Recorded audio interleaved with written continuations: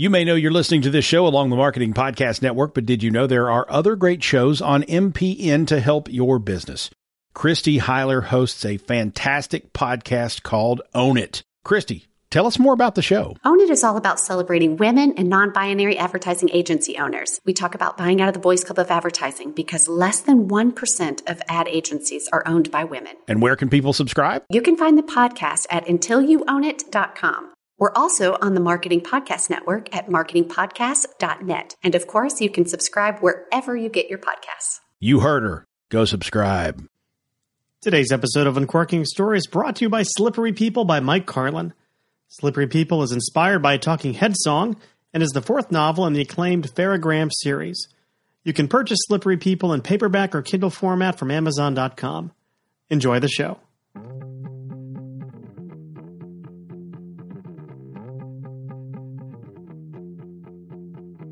Welcome to Uncorking a Story. I'm your host, Mike Carlin, and today I'm excited to share with you my interview with author and facial coding expert Dan Hill. Now, if you don't know what facial coding is, I won't leave you in suspense any longer. It's the process of measuring human emotions through facial expressions and is often used in market research, adding another layer of insight when evaluating communications and experiences. Now, usually the authors I get to interview on this program are people with whom I don't really have much in common with other than the fact that we're both writers. Yes, it does mean that we tend to share some kind of innate curiosity with the world, and maybe it's true that we see the world a little bit differently than the average person. But Dan and I actually do have something bigger in common. We both have spent a large portion of our professional lives working in the market research profession. Dan in the area of facial coding, and myself as a qualitative moderator. Since you're going to hear more about Dan in a moment, I did want to spend a few minutes talking about something that this interview sparked in me, and that's this notion that, we as human beings aren't always good at communicating what we feel. I mean, have you ever struggled to find the right words to phrase your reaction to something that you've been challenged with? Sometimes we get tripped up, and sometimes we actually say things that we don't mean, or, our brains try and process something, and that whole thing that happens in that black box between our ears kind of muddles up with our intentions a little bit. Now, in things I've read, guys, men, we have a harder time doing this than women. I don't mean to overgeneralize. It's just things that I've read. Recently, I overheard my wife talking to her daughter, who was complaining about her boyfriend's inability to express himself to her verbally. And my wife said something like, 18-year-old guys just aren't good at that, Maggie. And I was thinking to myself, well, 45-year-old guys aren't much better. Now, in focus groups, I often catch people contradicting themselves, and this is kind of part of that same dynamic. For example, in one part of a discussion, someone might rate a concept that we're testing very highly, but then have next to nothing positive to say about it. Now, were they lying about their rating? Were they lying about their reactions? No, I don't think that's true, but it's likely that subconsciously they filtered their response for any number of reasons. Some people don't want to seem too harsh. They want to be viewed as polite. Or, maybe they actually like the brand, but not the idea that the brand was bringing them, and they weighted the brand more highly than the idea when they were giving their reason. But whatever the reason, it happens frequently in a well-trained interviewer, such as myself. That's just a humble brag. Can politely ask people to clarify their point of view when their inconsistency is spotted. So back to facial coding and what Dan Hill does. That's a tool that's a really cool addition to a researcher's toolbox because it can detect confusion, agreement, happiness, sadness, name the emotion, fill in the blanks here without having to travel from the participants' brains to their lips. So it's kind of another layer of information and data we could use when we're kind of assessing an idea and people's reactions to it. It's actually pretty cool.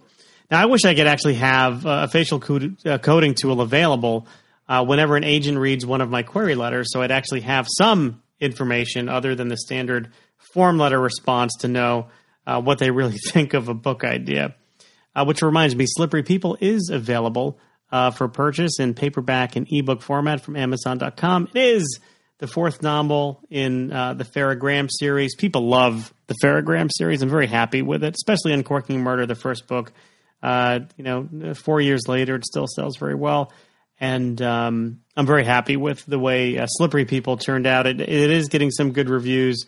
But, of course, my kids' college fund would appreciate it if you and a million of your friends would go to Amazon.com, purchase it, or download it. Was that a bit too self-serving? Yes, it absolutely was. As I'm hearing myself actually say that, it is self-serving. But that's something I've actually been working on with my therapist, which is doing a better job at promoting my accomplishments. So I'll blame that little bit of a shameless self-promotion on following doctor's orders. Okay, see how I did that? All right, enough from me. Here is my interview with 8-time author and facial coding expert, Dan Hill. Yeah, I'm curious about you, Dan. So, I mean, we've kind of worked in the same industry. I mean, slightly different sides of it. But what I was really curious about was just studying your background. You have a PhD in English. So I'm curious how you wound up in the market research industry and specifically involved in doing some neat stuff like facial coding. Well, after the PhD, and I did have some tenure track offers, but the idea of circling comma splices for 19-year-olds until I died for not a lot of money just didn't seem terribly exciting. And my wife had a good job, so I said, stick with your job and I'll find something else. So I actually was originally in consumer affairs as the only non-lawyer ever hired into a job of writing regulations and meeting with advisory boards in various professions. And then I jumped to corporate life. Almost by chance, because there was a change in administration and somebody was trying to find a new job. He was a political appointee. I was not. And he got turned down for a job, which was very smart because he was not a good writer. And the job involved speech writing for the CEO of a major company. So he said, well, you want to try it? So almost on a lark, I said, sure, I'll interview if they'll let me. And I got hired. And we did focus groups because we were thinking about changing the company's name. And I was the co-chair of the branding task force. And that was my first exposure to market research, basically to business world, even though my dad was a 3M executive. And I just kind of kept the whole thing in the back of my head. And then a few years later, I ended up trying to ghostwrite a book for a president of a company that was a pioneer in customer experience, a guy named Lou Carbone. And Lou knew a guy at IBM who changed my life because one day he sent over an article from a now deceased Cornell University publication talking about the breakthroughs in brain science and how much we're intuitive, emotional decision makers. And my hands were trembling when I finished reading the article. I just said, this is so cool. I have no idea whether I can make a living doing this stuff, but this is just profoundly interesting and square with my instincts as to how human beings operate. And, we were supposedly at the consulting firm doing research, but we really weren't. The CEO had a very big ego, and he would gather just enough snippets to cover his derriere as to where he wanted to go, and not much more than that. And so, when I read the article, I went, oh, this is really cool. I'm not sure I'm going to do this, but I'm going to do this somehow. And at first I said, I could stay here and try to plug it in for Lou. And I said, well, first of all, he'll never appreciate it. And second, he's not going to fund it. So why bother? So I decided, within a day or two to go start my own company. But it took me a long time to figure out the right tool set because, most tools are cognitively filtered. So it took a long time. Yeah, no, I fell into this industry.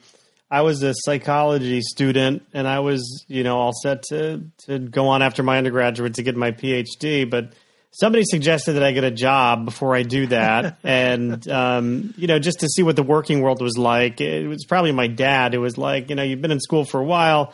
The PhD, in clinical psych was going to be at least 7 to 8 years between coursework and dissertation and all the practicum. So I said, okay. So I wound up at working in advertising at a traditional Madison Avenue firm.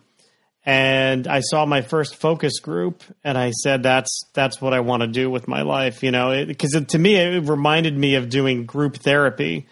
But instead of talking to a group of people about their problems, we were talking about how we could make the Citibank website better. This was back in 96 or 97 and forget it. I got hooked on the market research business then and there. And I've been sort of, I don't want to say in love with it because it's certainly frustrating at times, but Yeah, it was not my intention to get involved in the field, but I stayed in it and I liked it. But I'm curious about the facial coating because I was involved back in, it was probably the mid 2000s. There was a company called, I can't remember it now. Interscope Research. Sure. A guy named Dr. Carl Marcy. And they weren't doing facial coating, but they were doing a lot of biometric type stuff. And that was fast, trying to get to the underlying emotions of an emotional reaction to some kind of stimuli. But I know Carl pretty well because I was on the ARF's original neuromarketing task force. And Carl's toolkit was essentially getting arousal data through a variety of measures. But he really couldn't get to emotions because from those tools, the differentiation is either slight or none. And I was much more interested. Arousal matters, but as I've said to people in interviews, I can have an intense reaction to Hitler. I don't plan to buy from him. Right. So that is important. It's very important, but it is by no means enough. And without a divining rod to know whether that intense reaction, that engagement is positive or negative. And then there's just so much diagnostic richness in being able to go to specific emotions. Right. And that's what really interested me. And as they correctly said in the task force, all the academics who were brought in to be the adjudicators, there's only two tools that can do that. And the other one is fMRI brain scans, but they're hideously expensive, invasive as can be. You can't get to a large subset. And if you're doing advertising, you can't get to the split second. You got a time delay of, roughly 5 to 8 seconds. Right. And, a lot happens in 3 seconds. Span. So in a TV spot that's been edited it all decently. So, to me, it was obvious. And my mom was an interior designer. I was an art history minor in college. Facial coating was just like, this is a fit once I found it. But it took me more than half a year to find it. I had put together a toolkit, kind of my own amalgamation of a variety of things. And a good friend of mine who'd been in ad agencies said, remind me again why you were so excited by that Cornell article. So like a man feeling like I was walking the plank, I started to explain it to him. And then I just cut it off and I said, Joe, you just got to tell me what's the problem here. What am I doing wrong? He said, well, it's really simple. And I kind of gripped the edge of my desk that evening as he told me. I said, so what is the problem? He said, you're asking people to think their feelings. And guess what? They feel their feelings. Right. And so I got off the call. I was shattered. I had spent half a year putting this all together. Went for a walk along the beach in San Diego where I was living, where I started my company. And I don't know, somewhere probably about 10:30 at night, I said, it's the body. It's the only thing that's left. But I didn't choose to go to the body in the way that Carl did because I came across facial coating. Yeah. And that was, my version of your love story, with focus groups. I came across the tool and I just thought, this is it. It's fascinating because I was just doing a project this past week, and our client was big mobile wireless services provider, and they really wanted to get to the emotional attributes in their category. And she's like, well, you got to uncover how they feel.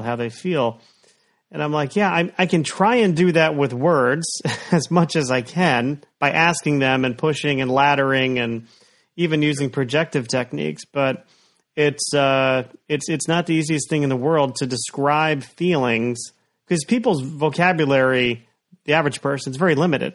Yes. So to walk me through this epiphany you had with facial coating, and from the early days, and then how you started to kind of monetize that or commercialize it into a service offering. Well, it started with, coming across that Charles Darwin was the first scientist to take emotions seriously, and that he came to realize that even a person born blind emotes the same way as you or I, that the underlying physiology was the same. And, knowing, having lived, both in England and Italy, earlier in my life and, travels and so forth, I knew I needed a tool that had that kind of, range to it. So then the question was, well, Darwin's not around for a conversation. So, who might be? And that's when I discovered Paul Ekman, who was really the expert on facial coating. The problem there was that Paul hated business. He just had a real academic scorn for business. And he wouldn't take a meeting. But I had become friends already with a psychologist named Andrew Ortoni at Northwestern University, who did me an immense favor and just called up. And him and Ekman were actually kind of intellectual rivals. But he called up Paul and just said, take the damn meeting. Dan's a nice guy. He's got a PhD. He's not your typical business type whatsoever. Just take the meeting. So, Paul gave me, his big 500-page manual, which wasn't terribly helpful. And I came back to him and said, what else do you have? And I paid him some money, not a lot. It was probably the best investment I ever made in life, since I didn't buy Apple stock on the third day of the company. And, then he didn't have scoring system. He didn't have norms. He didn't have a protocol, outside of, doing it in his lab. So, there was a lot of things I had to refine. And so the first 4 years I used biofeedback as well, because then I could kind of double track. And there was the only graduate program in the country in biofeedback happened to be in San Diego, my good luck. And the director of that particular part of the program happened to have been at the Mayo Clinic previously. So he knew Minnesota. And that's actually what got me in, because at first he ignored my phone calls also. And then one time in leaving a message, I just mentioned something about Minnesota, and boom, he calls. So it's always worthwhile to know what people's roots are. Right. I just had to work it up by degrees. You had to refine the scoring system. I went through several permutations, before I could find what was going to work for me. So, I never left behind what Paul fundamentally did, but I had to adapt it. I had to refine it. I had to develop it further in some ways. I've probably done more facial coding than Paul, quite honestly, because, he does his patients and his little experiments, but, I've done it week in, week out for 20 plus years. Yeah, I was going to say, what year are we talking about here? What the early days? 98 was when I started my company. All right. So you've got, a lot of things are happening then. You've got, the internet really starting to take off as a consumer medium. Yep. So I'm trying to put myself in your shoes. I mean, back in those days, I had moved from traditional advertising to digital. And, we were trying to convince clients to start doing their market research online. So moving from telephone random digit dial studies to, online surveys. And at that point in time, that it was almost like too much for many of our clients to handle. I mean, if you think most market research people, not to overgeneralize, Dan, but some of them aren't the most progressive in the world in terms of their thinking. So I'm trying to put myself in your shoes thinking, how am I even trying to sell something like facial coding that no one's probably even heard of at that point in time? It was very difficult. All the meetings were in person, first of all. I had to make them believe, which was true, that I was credible, that I had done my homework, that the tool was sound, that I wasn't going to screw them over. I mean, I was certainly helped by the fact my father had been in charge of 3M printed Post-it notes, production, sales, and marketing.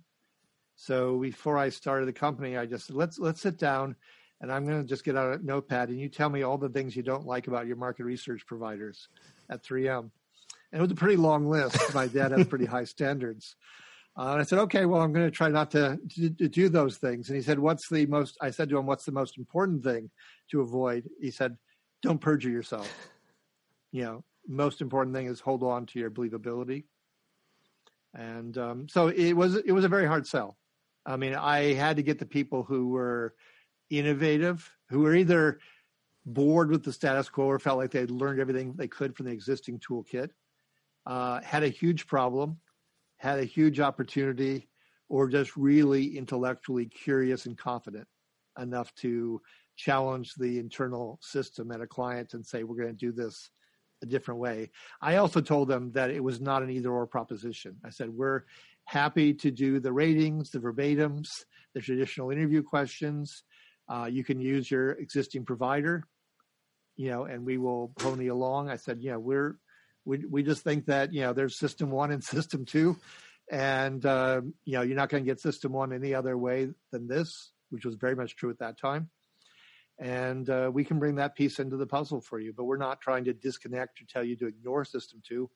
We're just going to complement the fact that human nature being what it is, you'll get a much more reliable read from going both directions. And then, certainly I was helped by, more and more scientific literature coming out about, subconscious and emotions and so forth. So each little dribble helped. But when you say that so much of the profession is not progressive, oh my God, that's so true.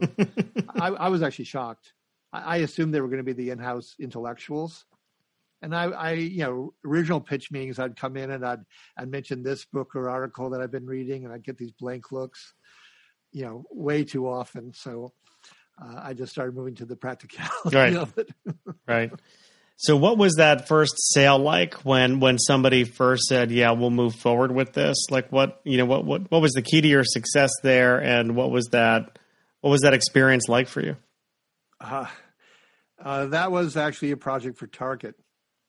And what happened is I had a meeting with them. I thought, well, who knows? My father, by the way, had said, you'll probably have to be a bottom feeder. He didn't think this was going to make any sense. He said, do competitive research. They always know they can't get a unbiased opinion inside the building.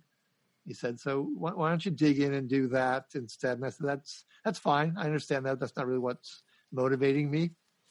And I was home visiting my parents, and I had a meeting at Dayton Hudson, because that's really what the company still was in many ways. That's the origin of Target, the department stores. Our former governor is Mark Dayton, and he had the money to run because he was part of that fortune.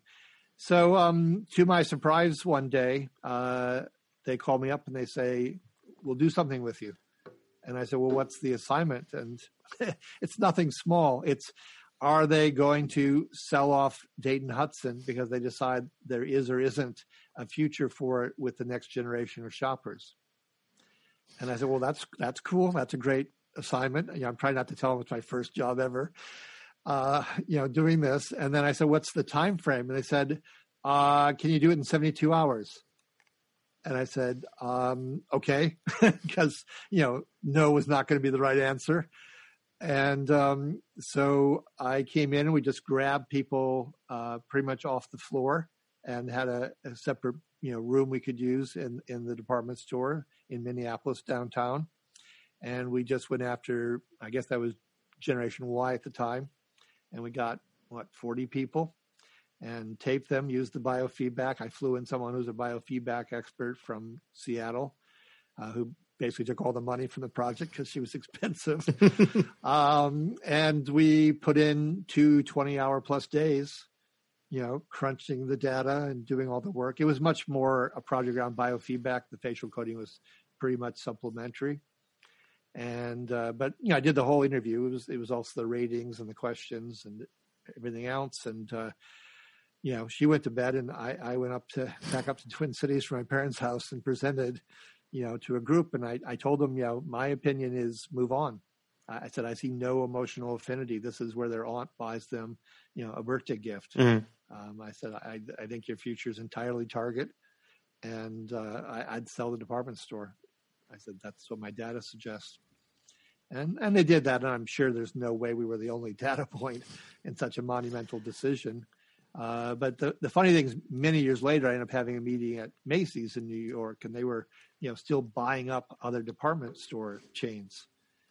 And I said, I got to be honest with you, I'm not sure I'd be doing that. I think I'd be investigating how you're going to change your model and come up with some smaller formats and more boutiques. And I said, I know you have little boutique footprints within the big stores, but, based on our research, because, Target had us investigate that wasn't enough to make a difference emotionally. But they didn't listen to me. All right. No. And there, a lot of those, traditional department stores are hurting now. Even, and this goes on before COVID-19, just Amazon and, your online providers are taking a big chunk, and I don't think they did a great job moving to e-commerce either. No, and the other problem there is, this is where inequality comes back in. The middle class, has shrunk, and, the economy is bifurcated, with the 10% doing really well, and, the 1% doing fabulous. And then you've got, the other 90%, and, 20-30% of them might be holding ground somewhat, but shrinking, relatively speaking, versus, rate of inflation. And then the lower part, is, underwater. Yeah. So their market disappeared on them in some ways. I'm curious about, there's customer experience, retail experience, certainly. What about, online user experience, and where do you, where does SentryLogic come into play with regards to that? Are you using facial coding while people are kind of going through, for example, going through a website? Is that an application that Oh yeah, no, absolutely. We've done it. The first thing was easy, was landing pages. But no, then we moved on into experiential mode, and, emotions unfold over time. It's a good fit. It's just a question of how, they're giving us, a revised site. They got a dummy site that's limited number of pages, because, the rabbits can scurry lots of places. Right. And, with facial coding, you get data every second potentially. So that, you can make it a very complicated report and process. And so we tend to tell them we love some wandering time. That's fine. But we also suggest you have a few defined tasks. Yeah. And you throw in the landing page, and, and then we're trying to understand that where they're coming from, what they think they need. Usually we like to put in a competitive set when possible. If nothing else, it's at least maybe 2 different versions of a new website. It's their old versus the one they're trying out. But we try for some sort of context. But there's other times where we're just asked to plunge deep, give them 20 minutes, let them go where they're going to go. And then maybe there's one task in there, which might be even a fairly long task. But no, it definitely fits.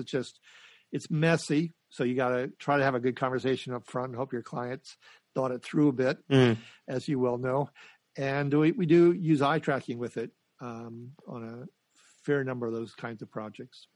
Yeah, I'm curious. Can you do it after the fact? Does it have to be set up to be a facial coding study, or can you work with video footage? Let's say picture-in-picture video footage. Is that feasible? Sure. No, that's certainly happened where we just get the footage afterwards. Studies a little bit inconclusive. They want to go deeper. I remember one project for a packaged goods company. It wasn't actually that, but they said we took all this videotape from these interviews. We didn't draw a whole lot of conclusions, but we spent the money. We think there's something there. And there actually was. There was a really cool emotional segmentation scheme. It proved to be one of my all-time favorite projects. But basically they said, yeah, we got these assets sitting around. We do have video, so we could facially code it. And would you? And I said, yeah, we could. So no, we just need to either get observational opportunities, where we go and actually in the back room for a focus group, or I've actually co-moderated focus groups where I'm not really the moderator so much as I am taking my codes down and maybe popping in a few questions based on what I see, some follow-ups. Yeah. So we've done that, and we do streamed video. We've got video that gets sent to us. It's gotten a lot easier. You asked about the early days. My God, we would take a camera and attach it to the end of the table and drop in the cassette and hope you didn't forget that the cassette needed to be flipped. Yeah. After the first half hour. So, life has certainly gotten easier. It's funny. I just found a box of old cassette tapes in my basement from the 90s. Just those old, Memorex cassettes. And it's funny. It's like I want to purge them and get rid of them, but I also, they're also mementos from what feels like a bygone era right now. It is. Same thing with, I never really bought any. They're a little before my time, but 8-track tapes for music. Oh, yeah. They're so big and chunky. It's remarkable. But then I remember my dad getting his first cell phone because he started commuting from the college town I grew up in called Northfield, Minnesota, up to St. Paul. And so they gave him people, at least in Minnesota, people were not commuting like that at the time. Just my sister and I put our foot down and said, we're sick of moving. We've got good friends. And my dad was nice enough to agree. So 3M gave him one of the first cell phones. And God, it was a brick. Oh, sure. Yeah. And then it had this whole console. They actually had to come by, like build it into his car, right between the two front seats. I was like, really? Yeah, I remember my father had one of those too. He worked for American Express in sales. And I remember in his company car, when they had such things, he had the big brick right in between the driver's and passenger seat. Yeah, same thing. Yeah. I see, by the way, you got a guitar in the background. I take it you're a musician. Well, musician might be a stretch, Dan, but I do attempt to play it from time to time. And it's got my acoustic is over there and electric's there. I've got a couple of others just kind of around, but it's something I noodle on in between interviews when I need to keep my mind going, but I don't want to think too much. So. Sure. And anyway, I interrupted you. No. I was going to say, as a PhD in English, I'm sure the writing, part of your career, kind of going, not just as a research practitioner, but as an author, seems like a natural fit. When did you publish your first book, and what prompted you to start writing that first book? Well, I had written a novel in high school, one in college, a dissertation. So, it wasn't a stretch to imagine I was going to try a business book. It turned out very strangely. So I reached out to Jeff Herman, and he took me on because he said, this is cool. This is the next thing. And I ended up getting a woman at John Wiley who had a series, and I was in the same series as the CMO of Coca-Cola. So that was pretty cool, seemingly, but it wasn't really in the end because she was just about to have her first child, and she decided she was also sick of John Wiley. And so she left, which meant my mentor disappeared on me. And, so I had an assistant who was a very nice person, but no power within the company. Yeah. So they released the book in late August, didn't tell me. Didn't offer any marketing support. Changed. I had laid out the book beautifully with all sorts of visuals. I'm a visually oriented guy, art history minor. I had a graphic designer on my staff. We laid out the whole book for them. We had called out quotes. We had a visual pretty much every other page. They took it all out. They took out 98% of the visuals, all the call out quotes. Redid my prose. I was like, I've been cited in Best American Essays 3 times. You're rewriting my prose. A friend of mine said, "Oh yeah, Dan, they must have gotten tired." They said in chapter 7, I think your voice starts to filter in just a little bit. It was a miserable experience. And then they also, before the woman left to have her first child, I think it was her first child. She, I think, called me or emailed me out of the blue one day and said, "Oh, we got a contract for you." I mean, we'd just been talking.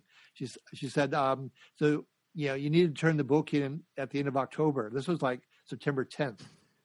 I had written part of it, first chapter, really sloppy, and an intro, which I'd shown her. And the intro wasn't long enough to be a real proper intro. That's all I had. Yeah. And I had work, I had employment work, I had projects to do. 7 weeks. I was like, I can't do 7 weeks. And then she said, well, how about Thanksgiving? And I just killed myself. I would put in the work for the day, and then I would pour myself a rum and Coke and start writing for the next 5 hours, and then get up and do 2 hours in the morning before I started my work day, 7 days a week. I mean, just, wall to wall. And I got to November, and I said, I can't quite make it. I said, give me 2 more weeks. And the reason was, which I couldn't tell her, was I'd given a earlier draft to 2 or 3 friends, none of whom thought it was good enough. So I had to, redig in and make it better. But, I was just working like a madman, so I wasn't too surprised that they weren't overwhelmed with it. And then I turned it into her at Christmas time, as it turned out, because then she said, "Oh, if we're in mid-December, just give it to me Christmas." And then she came back right after Christmas and said, "I need 1 more chapter." I was like, I'm exhausted. So I just wrote a really crappy 1 more chapter for her. And what was that book? What was the name of that book? It was called Body of Truth. Okay. It was one of their better covers. I mean, John Wiley does not have great covers. I went into the building for the meeting, and I looked at all the covers and all the books that are up along the wall, and I went, God, those are ugly covers. and they came up with at least above average for them. Right. So, right. Yeah. So that's the first one. What, out of curiosity, whatever happened to the novel you wrote? You said when you were in high school or college, or one of each. I would say there should be a law against high school students writing a novel. that'd probably be a good law. That would get bipartisan support, probably. Yeah, I think so. The one in college was only slightly better. I'm not a novelist. I'm a nonfiction guy. I wrote poetry for a long time. My MA from Brown was, I was a poet at the time. I was a better essayist than a poet. Fit me better. But I'm a better essayist than I am a full book writer. I mean, I like writing in short forms. Right. Was a poet. So I can do a full-length book, but I like it in little chunks or breaking it up, just works better for me. Novelist, I'm definitely not. Yeah, I've been writing novels, and I just had my 7th out back in March. Okay. But now I've got this itch that I want to scratch, which is I do want to do something nonfiction wise. And I had this creative idea. I've got the title. I've got the title. The title is We Need to Talk. And the thing is, like, whenever you hear those words, like, nothing good comes after those words, right? If somebody comes up to you and says, we need to talk, like, and I'm thinking to myself, gosh, when my sister says those words to me, it means, like, she needs money. And if my mother says those words to me, it means, there's something wrong with my dad. And if my wife says those words to me, it means that I'm in very big trouble. But yeah, no, I agree. I've actually used almost the exact same phrasing. When a woman says that to her husband, he emotionally floods. Yeah. Because, emotions are always an away game for guys. Right. Right. Because, women talk about emotions. Guys generally don't. I do have male friends who will, but I also have male friends who I can only play sports with. Right. Or maybe I can discuss an album, but I can't get personal about it. I can just say, isn't that a cool song? Well, I came up with this little defense mechanism. So if my wife ever calls me and says, we need to talk, I know that it's going to be bad. So I try and head it off by saying something like, honey, I'm just leaving the jewelry store now.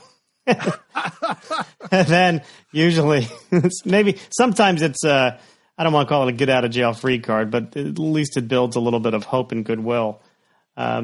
But my thing was, since I talk for a living, running consumer interviews, I wanted to do like a newer, like more modern version of a book on qualitative research, because most of the books out there on qualitative research are, they're a little bit dry, Dan.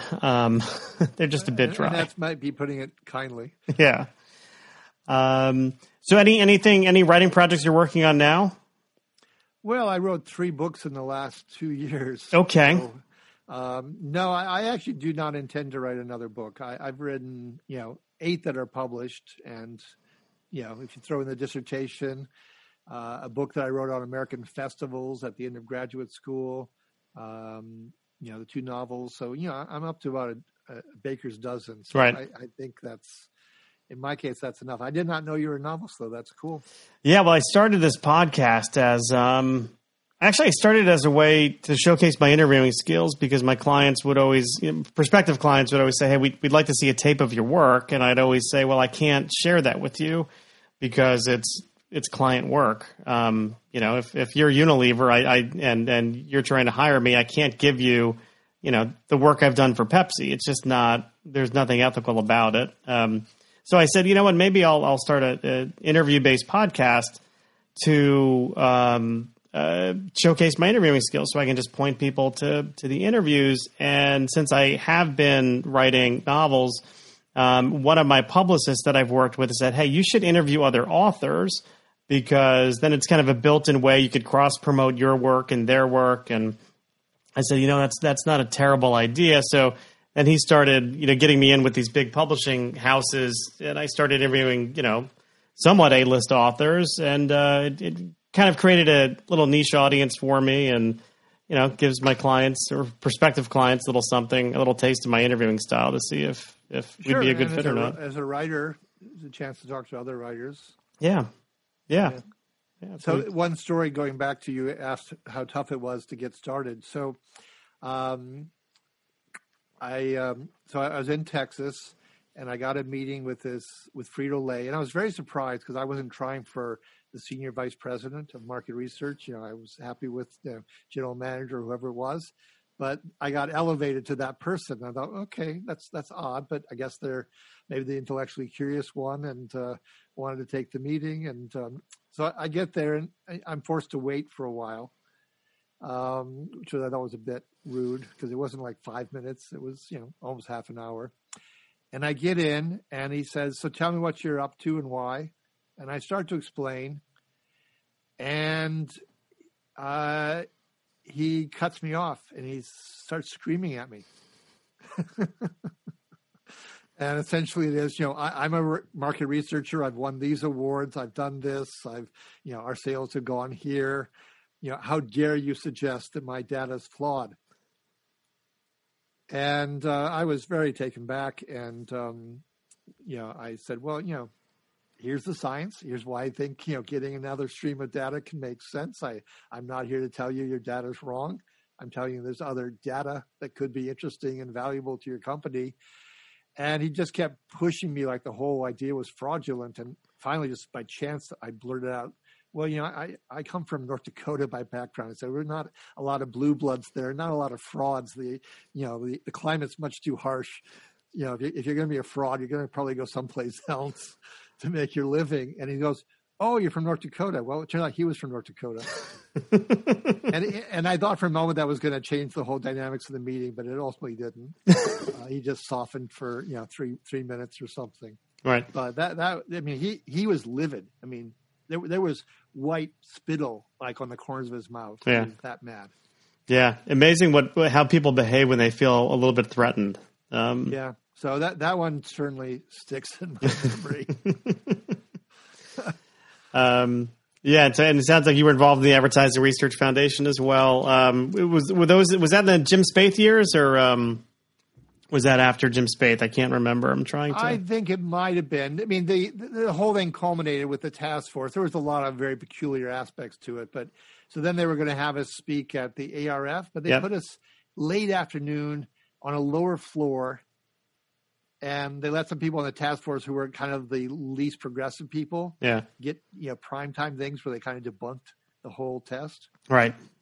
And I got the chance for some offline conversations, and I think really what it came down to is, their dues paying members were traditional, and they were by far the bulk of the revenue. Yeah. And so they knew they had to kind of pry the door open, but they weren't going to blow the hinges off. No. And so they really kind of deep sixed us, and it was interesting but ugly. Yeah, I remember speaking at the ARF. Gosh, it was in 2000, and I had just published a paper. I was working for a company called Dynamic Logic at the time, and we were known for startup, but tracking the branding effectiveness of online advertising. So we would run these. Test control experiments with people exposed to online advertising and do some attitudinal survey questions after exposure just to prove that there's a branding value to online advertising. And I remember getting up. I was all of 25, 6, 7 years old. I can't remember at the time, but getting up, in front of these ARF members, at this week of workshops and just, you'd think I was telling them that the sky was green. It was a really funny experience in the sense that some people are just so close-minded to doing things differently and there being a different possibility. But I guess it goes back to this notion of market research people not being the most progressively minded people in the world. Yeah, they often weren't. And, I found the intrepid souls, and fortunately there was enough of them. So I made my way forward. But I also remember there was another meeting. This one was with Safeway, and her subordinate, I could tell, was like all over it. He would have hired me in a moment. But, being a facial coder, I could tell from her expressions, let alone her words, that this was not going to happen. So at the end of the meeting, she says to me, so in other words, Dan, if you're right, because you really didn't take my point that I wasn't trying to invalidate her data, I was trying to supplement it. She was too threatened to manage to take in that all-important nuance. And she said, in other words, Dan, if you're right, everything in my files is wrong. That binary. Yeah, and that was not what I was saying, but because I knew this was not happening, I changed my usual pattern. I came back and said, well, there's a chance of that. And, and of course that she loved that. But she said, well, this is, and then she just said at the end, she said, well, this is really out of the box. You know that, Dan, really out of the box. And I said, I'm not trained as a market researcher. I said, I don't even know where the box is when I started my company. Right. And that wasn't quite true because I, observed or helped facilitate the focus groups that my utility company in New Jersey ran. And we had a little bit of research, very little at the consulting firm, but it was close to the truth. Yep. So as we wrap up here, what's one thing that is, let's say, back, thinking into the future, when we have in-person, face-to-face meetings again, what are some principles of facial coding you could educate us on to tell whether or not, let's say we're in a sales situation, somebody's really into what we're talking about. What are some pointers that those of us who have to sell for a living, because I have to do that too, can look to say, hey, this prospective client is they're I don't want to say on the hook because I hate that term, but that they're likely to give us a yes. Well, lack of engagement, where there's no muscle activity that signals and emotions would be an immediate problem because they've checked out. They decide this isn't going to happen. And the meeting was over, whether they told you that or not. I guess beyond that, sure, there's always a smile, which is to embrace, to hug, to accept. So, if you don't get any smiles, that's probably a bad sign. But some people try to play it really close to the vest. So I think the more important and reliable thing to actually go to is the negative emotions, of which the most vital is if they smirk, that's contempt. And John Gottman, who runs the Love Lab at the University of Washington, Seattle, or at least used to, has used facial coding in marriage counseling. And that's the most reliable indicator that a marriage will fail, is contempt. Interesting. And it makes sense. It's just like in a political debate. If you can undercut your opponent's credibility, then nothing they hurl back at you will stick, supposedly, with the voters who are watching. And so contempt means don't trust you, don't respect you, find you beneath me. It's an aversive emotion. It's really hard to come back from. I mean, disgust is also an aversive emotion, but it's, it can have a real visceral, like bad taste, bad smell. It can be a little bit more of a metaphorical disgust. But to me, contempt is really almost like an attitudinal emotion. Yeah. I've gotten there. Maybe there's an immediate trigger and it just sets in and it's not going to go away, but it's probably more likely to fester and grow over time. So it's like the weeds I was digging out before I got on this call. It's just you have to keep digging and find the taproot and go deeper and deeper with your shovel, and that's contempt for you.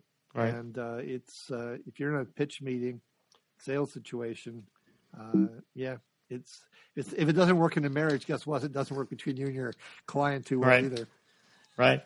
I guess the final question would be, how can you read those facial expressions in an in-person meeting if somebody's wearing a face mask? Well, if they're truly wearing a face mask, I think they still have to breathe. So at least just possibly they got a cutout around the mouth.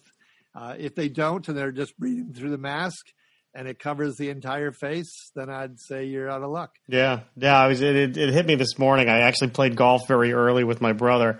And, you have to have a face covering on, in the parking lot, and then going up to, get your, make your payment. Once you're on the course, you can take it off if you feel comfortable doing so. But a mask that still lets you see the eyes will take away about 75% of the signals. Right. And it over indexes for showing fear and surprise and under indexes for the aversive emotions of disgust and contempt. So it definitely throws you for a loop. and you've definitely lost a lot of information. All right. Very good. Well, we're just about at the 45-minute mark here, Dan, which is what I try to keep these things to. So I want to thank you for taking time out of your day to chat with me. Where can people learn more if they want to learn more about the work you do at Sensory Logic? Well, we do have the obligatory website, which means the 3 W's and then sensorylogic.com. But I do have a blog called Faces of the Week, and that's at emotionswizard.com. And then the podcast that I've just started is on the New Books Network, and it's called Dan Hill's EQ Spotlight. So if you go to New Books Network, it actually gets about 1 million downloads a month through the various channels. So I'm a newbie, but that's another way to find out what I'm up to. All right, very good. And when I do my write up for this, I will include all of those addresses in there. I can send them to you. Okay, perfect. Yeah, that would be great if you want to send those to me in email, and then I will edit this up. I'll do an intro to it and a proper outro, just so it flows nicely. And I'll let you know when that's up. Probably sometime mid next week. Okay, fair enough. Okay. Well, Dan, thank you very much. You going to go back to gardening, or? I will see what my wife wants. I did promise her that I was her slave for the day if she wanted to keep me in the garden. So we'll see whether I get a reprieve or not. All right. Well, best of luck. Best of luck to you, and I'll be in touch next week when this is up. Okay. All right. Good luck with your focus groups and all of that. Oh, thank you very much. I need all the help I can get. I doubt it. I think you're probably really good at it. Yeah, it's funny. I'm not doing much group work anymore because it's pretty impossible to do in an online environment. If you've ever been on a group Zoom meeting and people start talking over each other, it's a completely different dynamic than being in a room with people. So I do a lot of one-on-ones, and I've been doing a lot of user experience work recently, which is more one-on-one anyway. But we do a lot of one-on-ones. I've a couple occasions already for my new podcast. I've interviewed 2 authors at once. Just having 2 people creates a lot of talking over each other. Yeah, you really have to call on people, which goes against every fiber of my being. When I run a focus group, I use my body language to get people talking. I can just lean in and, Mary in the corner knows to start talking. But, when it's just this view, people talk over each other and it drives me nuts. So then I have to say, hey, Dan, why don't you take this one first and then we'll go over to you, Jill. Sure. And it's just not as natural, but. Yeah, no, it changes the dynamics without question. Yeah. Anyway, I'll let you get back to your day, Dan. Thank you very much. Of course. Thank you. Bye. Thanks, Michael. Well, there you have it, my interview with Dan Hill. If you want to learn more about Dan, you can read his blog, Faces of the Week, at emotionswizard.com. And over there, you can also learn more about his new podcast, Dan Hill's EQ Spotlight. Now, if you want to learn more about me, and I hope that you do, and investigate my books in a little bit more detail, please visit MikeCarlin.com. That's Carlin with an O and not an I. And from all of us here at Uncorking a Story, this is Mike Carlin saying thanks for listening, and until next time.